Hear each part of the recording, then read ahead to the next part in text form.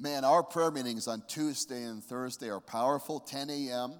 You're all invited. I'm believing for 100 plus people to start coming to our prayer time. And if you're able to, and I promise you we have live worship and we really go after God. It is an exciting time and an important time. And what a way to unleash heaven into your world. I'm continuing a series on the book of Romans, part 2 today, subtitled, The Goodness of God Leads to Repentance. The goodness of God. Before I open the word, let me share something humorous. A woman who is 3 months pregnant fell into a deep coma. 6 months later, she awakes and immediately asks the doctor about her baby. The doctor said, "Congratulations, you had twins, a boy and a girl. They're both healthy and fine. Luckily, your brother named them for you." Woman, "Oh no, not my brother. He's an idiot." "What did he name the girl?" Doctor, "Denise." "Well, that's not so bad." "What did he call the boy?" "The nephew." That's all I got. Romans chapter 2, verse 1. Therefore, you are inexcusable, O man, whoever you are who judge, for whatever you judge another, you condemn yourself.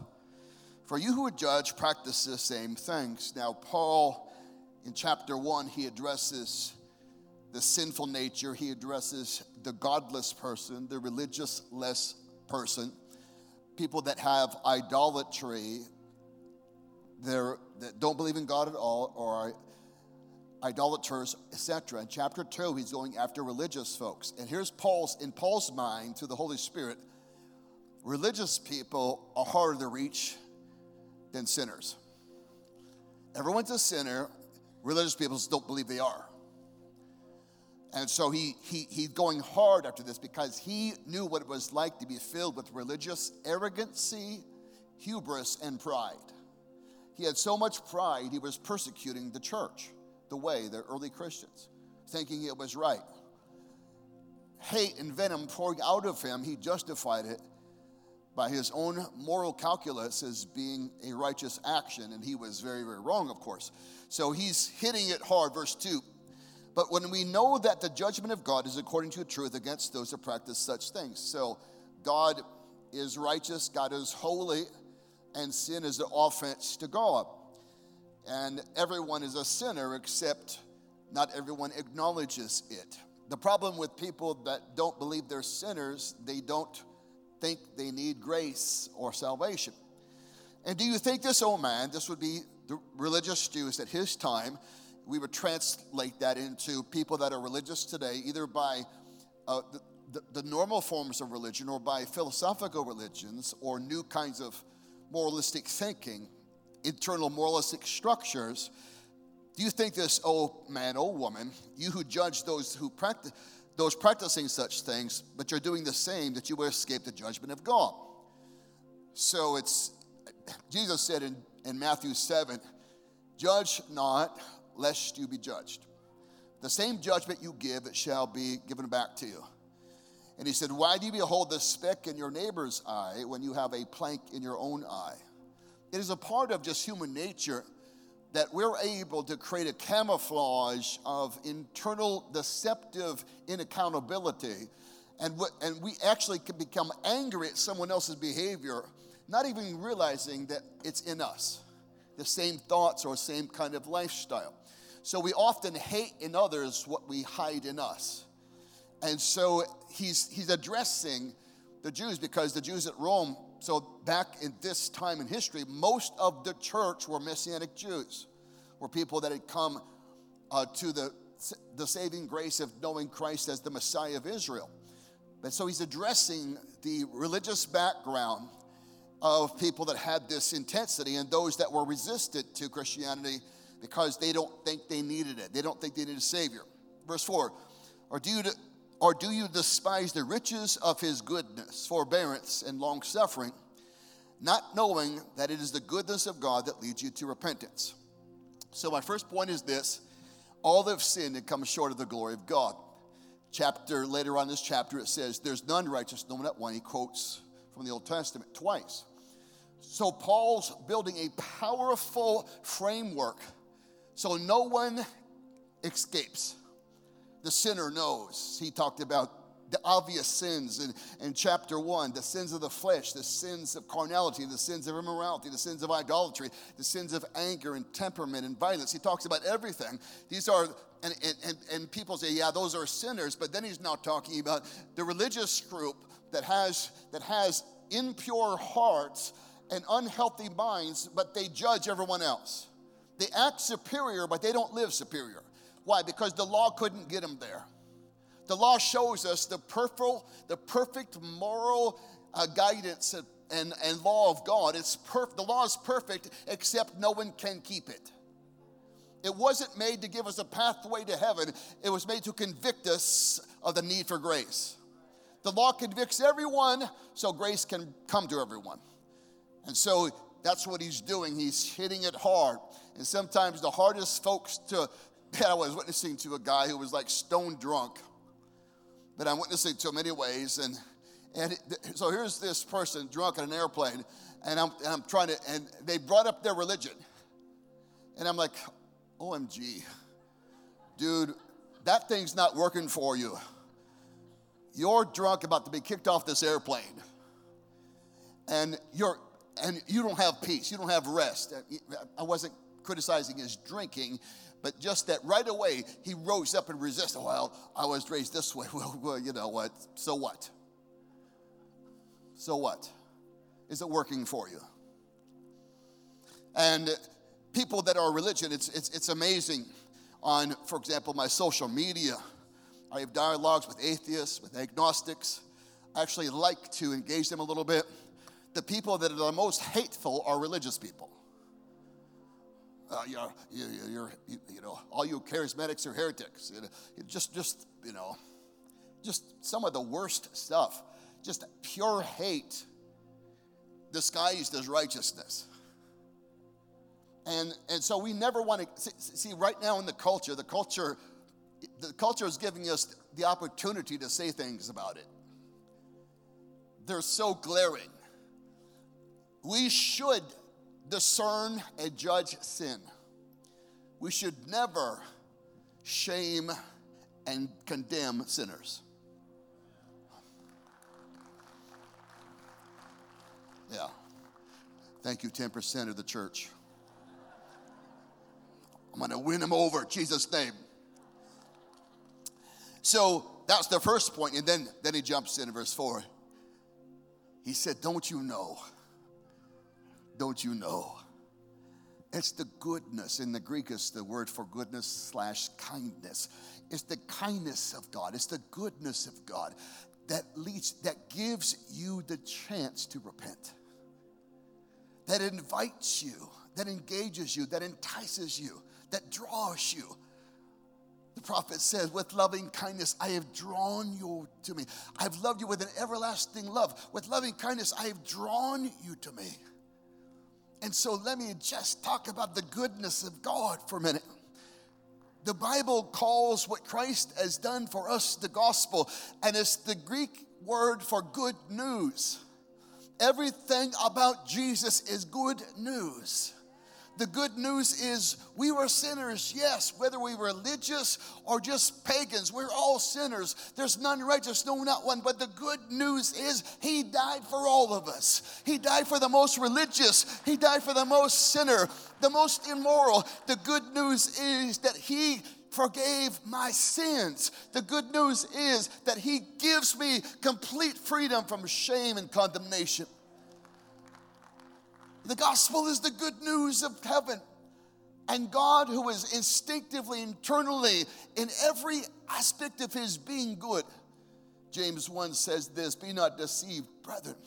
Every good and perfect gift comes down from the Father of lights, with whom there's not even a shadow of variation. If it's good, it's God. His hands are on it. His fingerprints are in it. We know all things work together for the good of them that love God. Oh, taste and see that the Lord is good and his mercy endures forever. No good thing will he withhold from those that walk uprightly. Surely goodness and mercy will follow me all the days of my life, and I will dwell in the house of the Lord forever. When I'm in need of repentance, it's goodness that draws me back. Christ gave the parable of the prodigal son. In the parable, the young son takes his inheritance, wastes it all on sinful living. And when he ran out of money, he ran out of friends. In a foreign land, he began to be hungry, and so he joined himself to a pig farm and started feeding pigs. Of course, in Jewish culture, that would be doing something horrific.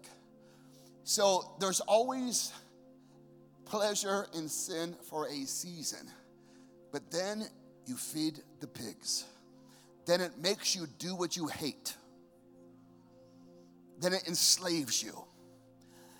And in the slavery of his own sin, the Bible says when he came to himself, he said, even my dad's servants live better than this. My dad's so good that even the people that work for him are blessed. I'm going to go home because I'd rather be a servant in daddy's house than a slave at the pig farm. And he goes home, and it was the goodness of his father that like a magnet drew him home. And when he was a great way off, his father saw him, had compassion on him, and ran down to kiss him, and kissed him on the cheeks. Love, acceptance, and forgiveness, and said, welcome home. No shame. He'd wasted his inheritance. He'd wasted his gift. He'd wasted years. No condemnation. Only love. That's the goodness of God. That he could judge us, but doesn't, because he took his wrath against sin and pointed it toward his son on the cross. And the punishment that should have been mine was given to Jesus. He made him who knew no sin to be sin for me, that I might become the righteousness of Christ, of God in Christ Jesus. 2 Corinthians 5:21. Jesus took my place. Jesus took my sin. The goodness of God is seen in the person of Jesus. The grace of God is the proof of the goodness of God.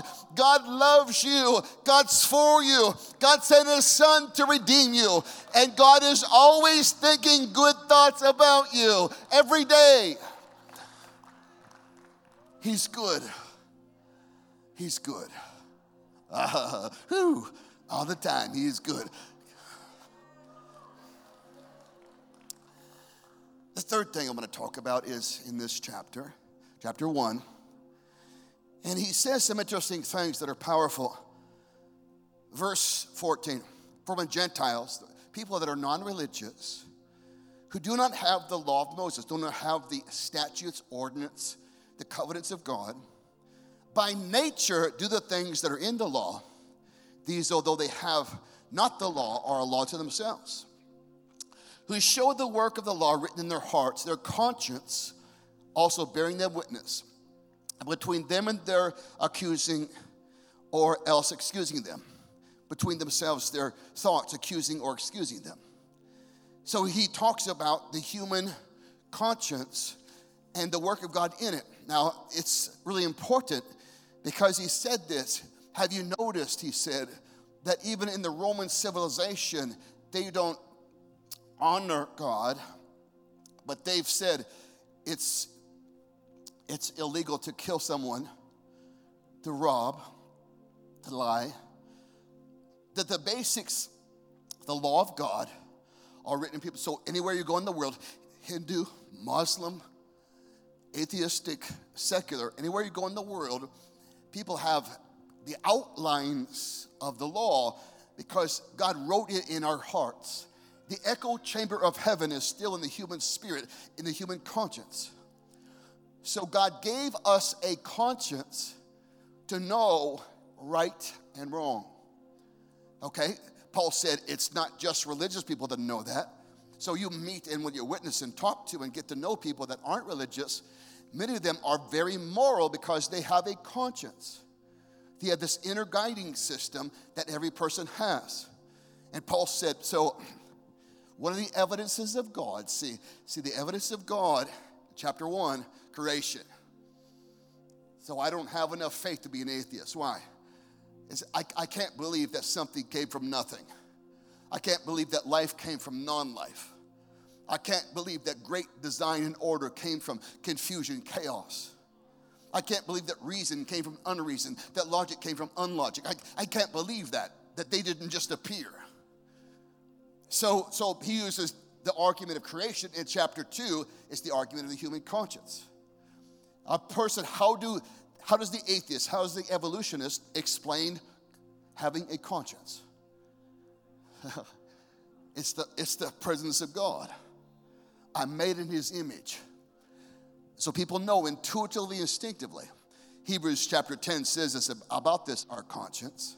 Let us draw near with a true heart in full assurance of faith, having our hearts sprinkled from an evil conscience, our bodies washed with pure water. Chapter 9, verse 14. How much more shall the blood of Christ, who through the eternal Spirit offered himself without spot to God, sinless to God, cleanse your conscience from dead works to serve the living God.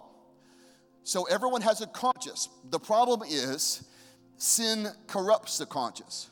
Every person's born with a God-given gift of a conscience, a moral understanding and connection of what is right and wrong, good and evil.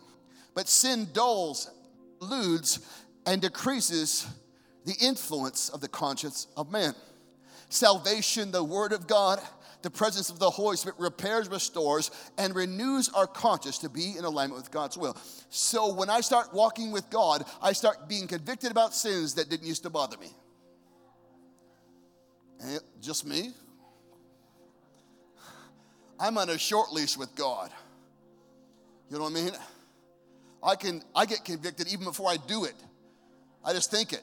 I didn't even do it, Lord. I know, but you were thinking it. Right and wrong. Moral guidance. So people say, well, Pastor, we need to help sinners we need to preach against sin. I agree. We need to introduce people to Jesus. And what happens after they receive him as Savior and Lord, he starts awakening their conscience. And so instead of you telling them how to fix their life, the Holy Ghost will. Come on, we grew up in Pentecost. In Pentecost, you were holy as a woman if your dress was 4 inches below the knee. If it was 3 inches, you were a harlot. If it was 2 inches, you were a prostitute. So there was harsh, so we tried to regulate holiness by the standards of man instead of the work of God in the heart.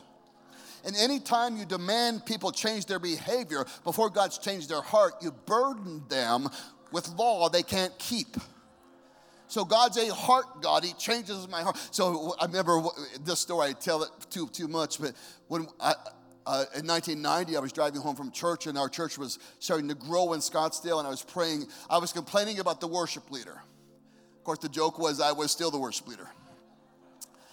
And I drove past the bar, the dirty drummer, and I said, God, there are better musicians in that bar playing for 10 drunks than I have for 1,500 people.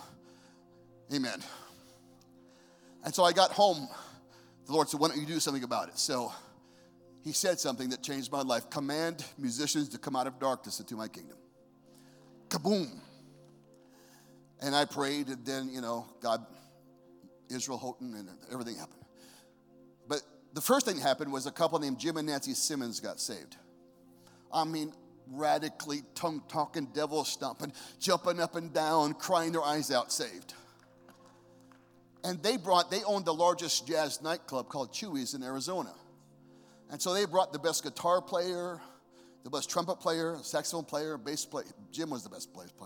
So the whole second row was all these great musicians. Now, I'm not Einstein, but I looked at these musicians, and I looked at me, so I brought him on stage. And so I started getting little nasty notes. Pastor, I don't know if you know, that couple owns a nightclub. And they serve alcohol, and they shake their booties. And should they be on the stage? And I'm like, why don't we give Jesus the chance to change people?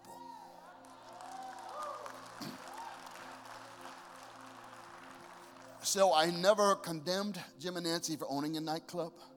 About 6 months after they had joined our church, we were part of the worship team, they called for an emergency meeting, and I thought something had happened. And I'm meeting with them in the office, and they can't stop crying. I said, what's wrong? Is everything okay? Yes, everything's okay. What's going to go on? The Lord told us to close our business down. I said, wow. And they said we were offered $6 million to sell it. And I thought, where's the tithe on $6 million?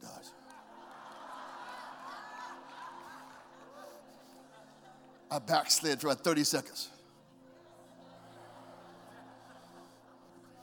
And they said, we're just going to shut it down. And then I thought, I wonder how many of their critics would have walked away from $6 million because it was the right thing to do.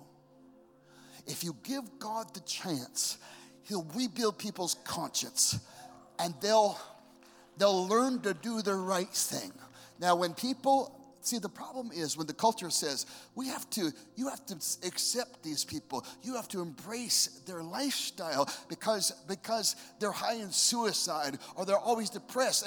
And I'm like, I don't want anyone to be depressed or be suicidal, but they're not suicidal because of the church. They're suicidal because of their conscience. And they're at war with God in their conscience, and they're doing things that are opposed to the moral law of God in their heart. That's the truth. And we love them, we embrace them, we invite them, we heal them, but we have to tell them, God's going to heal this. And when God heals this, you're going to stop doing that. It's the way it is. Okay, last point. You still with me today? There is redemption for all mankind through the grace of Jesus Christ.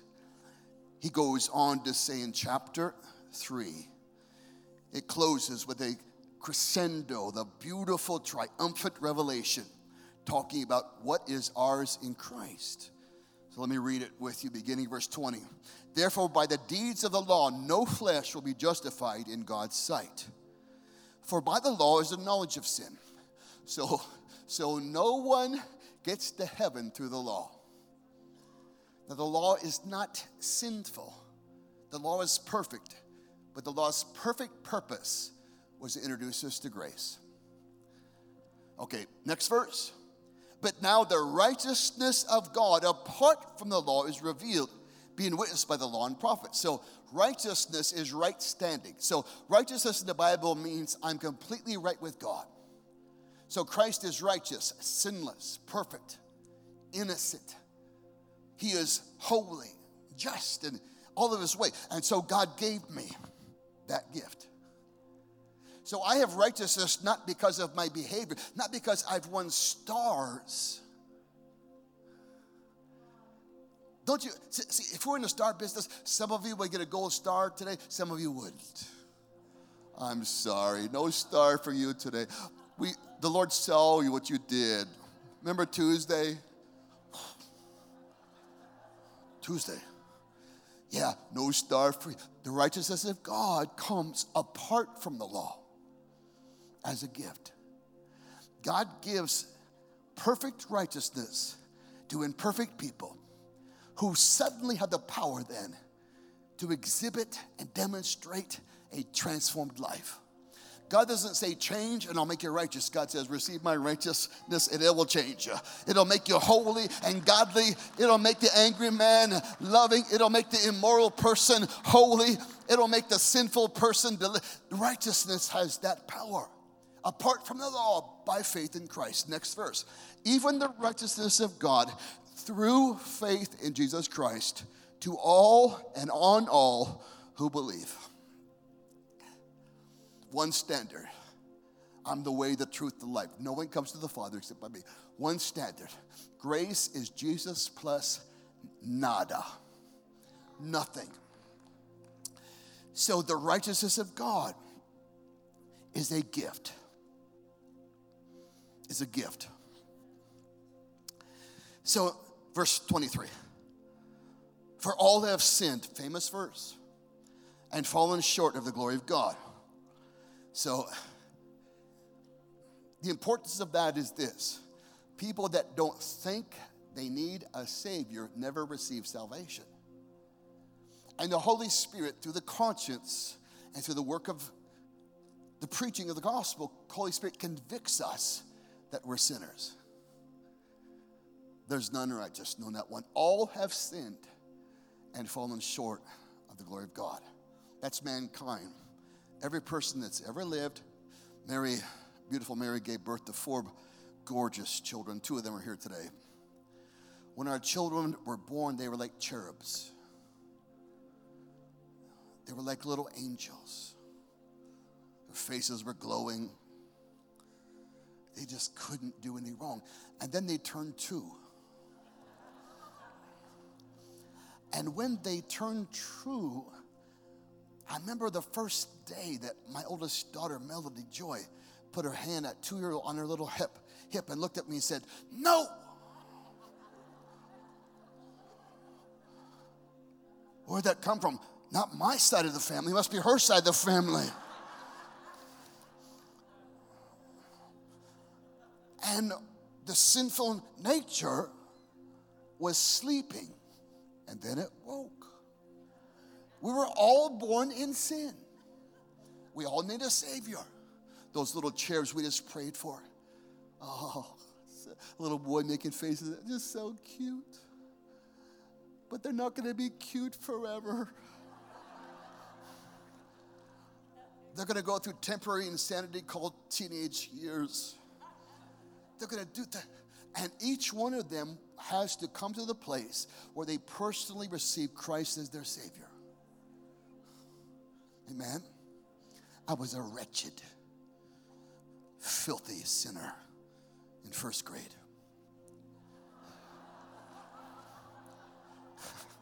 True story.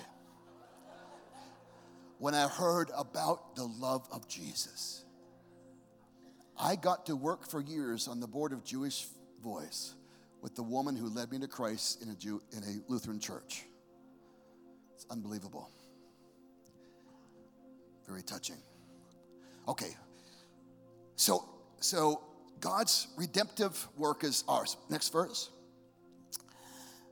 Whom God, Jesus now, verse 25, set forth as a propitiation by his blood through faith to demonstrate his righteousness because of the forbearance of God had passed over sins that were previously committed. So here it is. In the Old Testament, God covered sins but didn't forgive them. God postponed judgment until Calvary. Because the blood of lambs and goats and ox and doves could not forgive the sins of man. But God gave a type of Christ, the Lamb of God. And they would yearly offer sacrifice, and there would be a covering, a temporary covering until the Lamb came. And then when the Lamb came, he gathered past sins, he gathered present sins and future sins, and he covered it all. And everyone that receives him receives the covering of their sins, the removal of sins, the propitiation, the covering of the blood of Christ over the sin of my soul. I'm forgiven. I'm forgiven. I'm forgiven by the blood of Christ. Next verse, to demonstrate, verse 26, at the present time his righteousness, there it is, the right standing with God, the perfect right standing with God, that he might be just. Christ, the sinless man, is just by his earthly overcoming behavior, just by his permanent nature, a just God, and the justifier of the one who has faith in Jesus. Oh, that man is so much. He's just, and he chose to justify. It took someone just to justify me. Justify, a good little explanation of justification means just as if I never sinned. So Paul, who wrote this, in his own autobiographical style, says, I've defrauded no one, I've hurt no one, I've dishonored no one. And it doesn't take a genius to look back at his history. He murdered people. He was at the stoning of Stephen, the first martyr, collecting their robes and initiating it. He didn't get his hands dirty. He just made it happen. He imprisoned people. We think tortured them and killed them because they were Christians. They were in the way of what they called the church. And Paul said, when I came to Christ, he took it all away. He justified me. And now Paul said, I'm as innocent as a newborn child. My soul is clean. My mind is free. I'm not covered in shame. If the devil, I don't care if you had an abortion 20 years ago. I'm sorry you did that. We are pro-life. I'm pro-life. But the God that loves you will forgive you, and you don't have to be shame-ridden your whole life because that happened to you. I don't care if you had an affair and you cheated on your spouse, or if you've been addicted to pornography, or if you've been a lifelong player or womanizer or manonizer. Well, it doesn't, man, when you come to Jesus, he takes it away. He takes it away. He takes it away. He's the justifier. And now when I stand, the Bible says, talking about this amazing scenario, the prophet in the Old Testament said, the high priest Joshua stood before God, and Satan rose up to accuse him. And the Lord said, the Lord rebuke you. I've made him righteous. When the devil tries to condemn you, the Lord rebukes him. Next time shame comes, hit it in the head. There is therefore now no condemnation to those that are in Christ Jesus. Chapter 8, we're getting there eventually. There's no shame to the person who's forgiven. Come on. And so he introduces to righteousness, justification, and redemption. So let me close about redemption. Redemption means, just like what it means in our language, to buy something back, to restore something that's been torn down, that's been taken away. So I was in the prison of sin, and I was bound there for all eternity, bound by my earthly existence, and then for an eternity separated from God. I could not pay my debt. I had no solution. And then a justifier came. And he said, I'm here to justify Michael Maiden. And he opened the prison door, and he gave me the gift of his righteousness. And then he made me his son, his child. And then he rebuked the devil and said, you can't have him no more. He's mine. If any man is in Christ Jesus, they're a new creation. Old things passed away, all things made new, all things from God. And so he redeemed me from sin, redeemed me from the grip of Satan. You used to be under the government of Satan's influence, but when you became a child of God, you got redeemed out of the grip of the kingdom of darkness and translated into the kingdom of light. You've been redeemed from the curse of the law, depression and sickness and poverty and shame and pain and mental infirmities and physical diseases and financial calamities and family disturbance. You've been redeemed from that garbage. By the blood of Jesus Christ, you've been redeemed from generational curses that are in your family. You're the curse breaker. You're the way maker. You're the difference maker. You've been redeemed by love divine.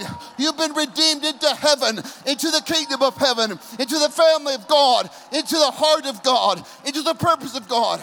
I once had no purpose, but I've been redeemed into destiny. I once had no meaning, but I've been redeemed into meaning and significance and value. Everything that I lost in Adam, I've gotten back in Christ. I'm redeemed. Oh, the Bible says, let the redeemed of the Lord say so, whom the Lord has redeemed from the hand of the enemy. My sins forgiven, my mind delivered, my spirit filled, my soul healed, my family blessed. I want you to take that tattoo that says born to lose and cross out that and put born to win. Come on, stand to your feet and give God a praise this morning. Someone shout, I'm redeemed. And Paul said, doesn't matter if you were the most pious. Remember the parable? Jesus said there was two men. One a Pharisee and one a tax collector, the lowest occupation you could have. And the Pharisee looked up to God and said, thank you, I'm not like him. Have you noticed you can always find someone living worse than you to feel better about you? Well, I'm not too bad. Look at them. Jeez. Just turn on TV. 2 seconds. And Jesus said the tax collector would not look up, beating his chest. Be merciful to me, God, a sinner. And Jesus said, which one went home justified? The one who knew he needed grace. The most famous song in Christendom is Amazing Grace. Amazing Grace was written by a slave trader who was so radically born again. He trafficked people. What a horrific, worst sinner ever. When he came to Christ, he said, oh, amazing grace. And spent the rest of his life trying to undo the first part of his life. Was a difference maker in overcoming slavery and influenced the church that we should never give up on anybody. No matter how bound and lost they are, amazing grace can find them. Amazing grace can save them.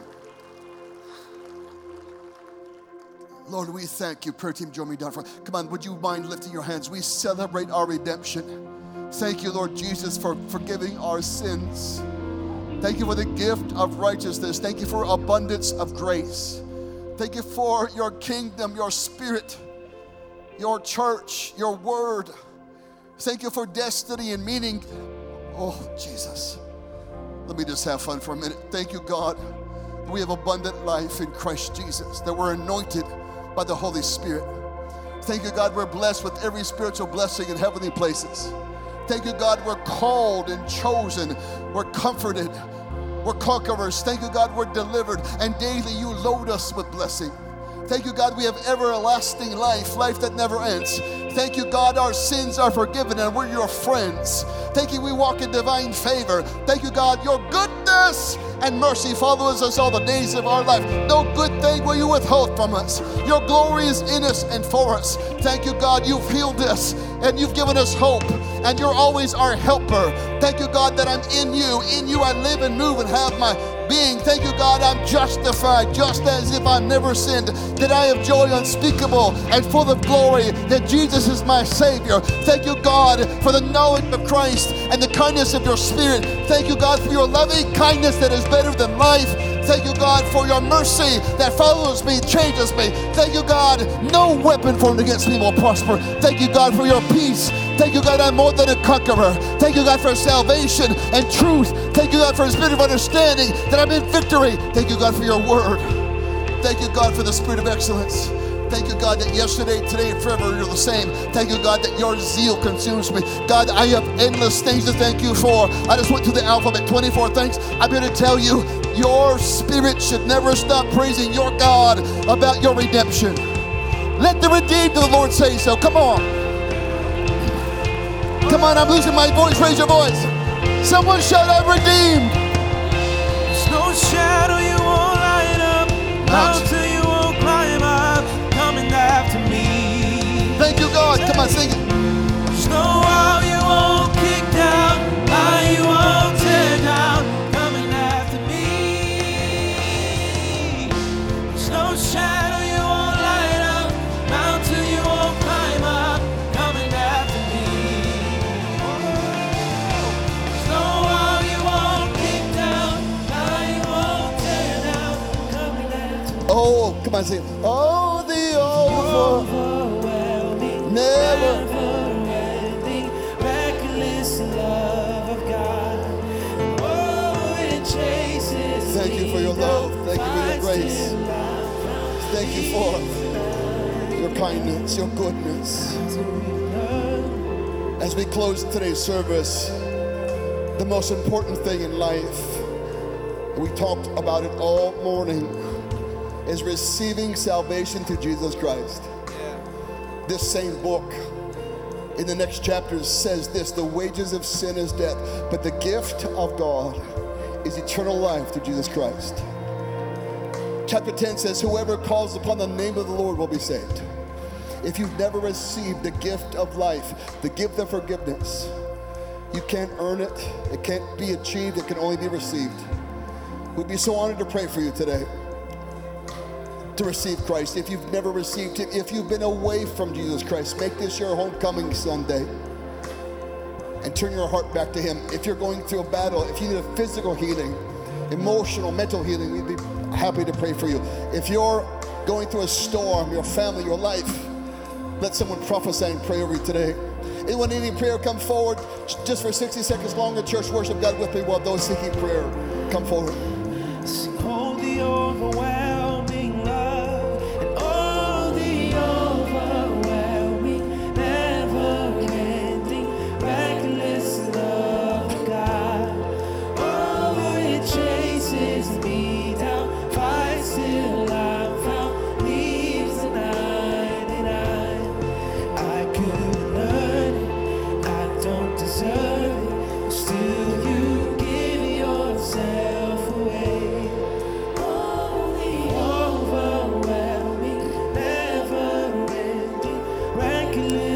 Mary and I love you. You're an amazing church. Have a wonderful week. If you think about, don't forget prayer meeting Tuesday and Thursday. If you're able to come, if you think about it, pray for me. I'm in conferences in Las Vegas, in Charleston this week, and then back for next Sunday. A little bit of a marathon this month, but it's all good. Tell someone around you, Jesus loves you like crazy. Have a wonderful week. God bless you. Don't forget tonight, prophetic service with Cindy Jacobs.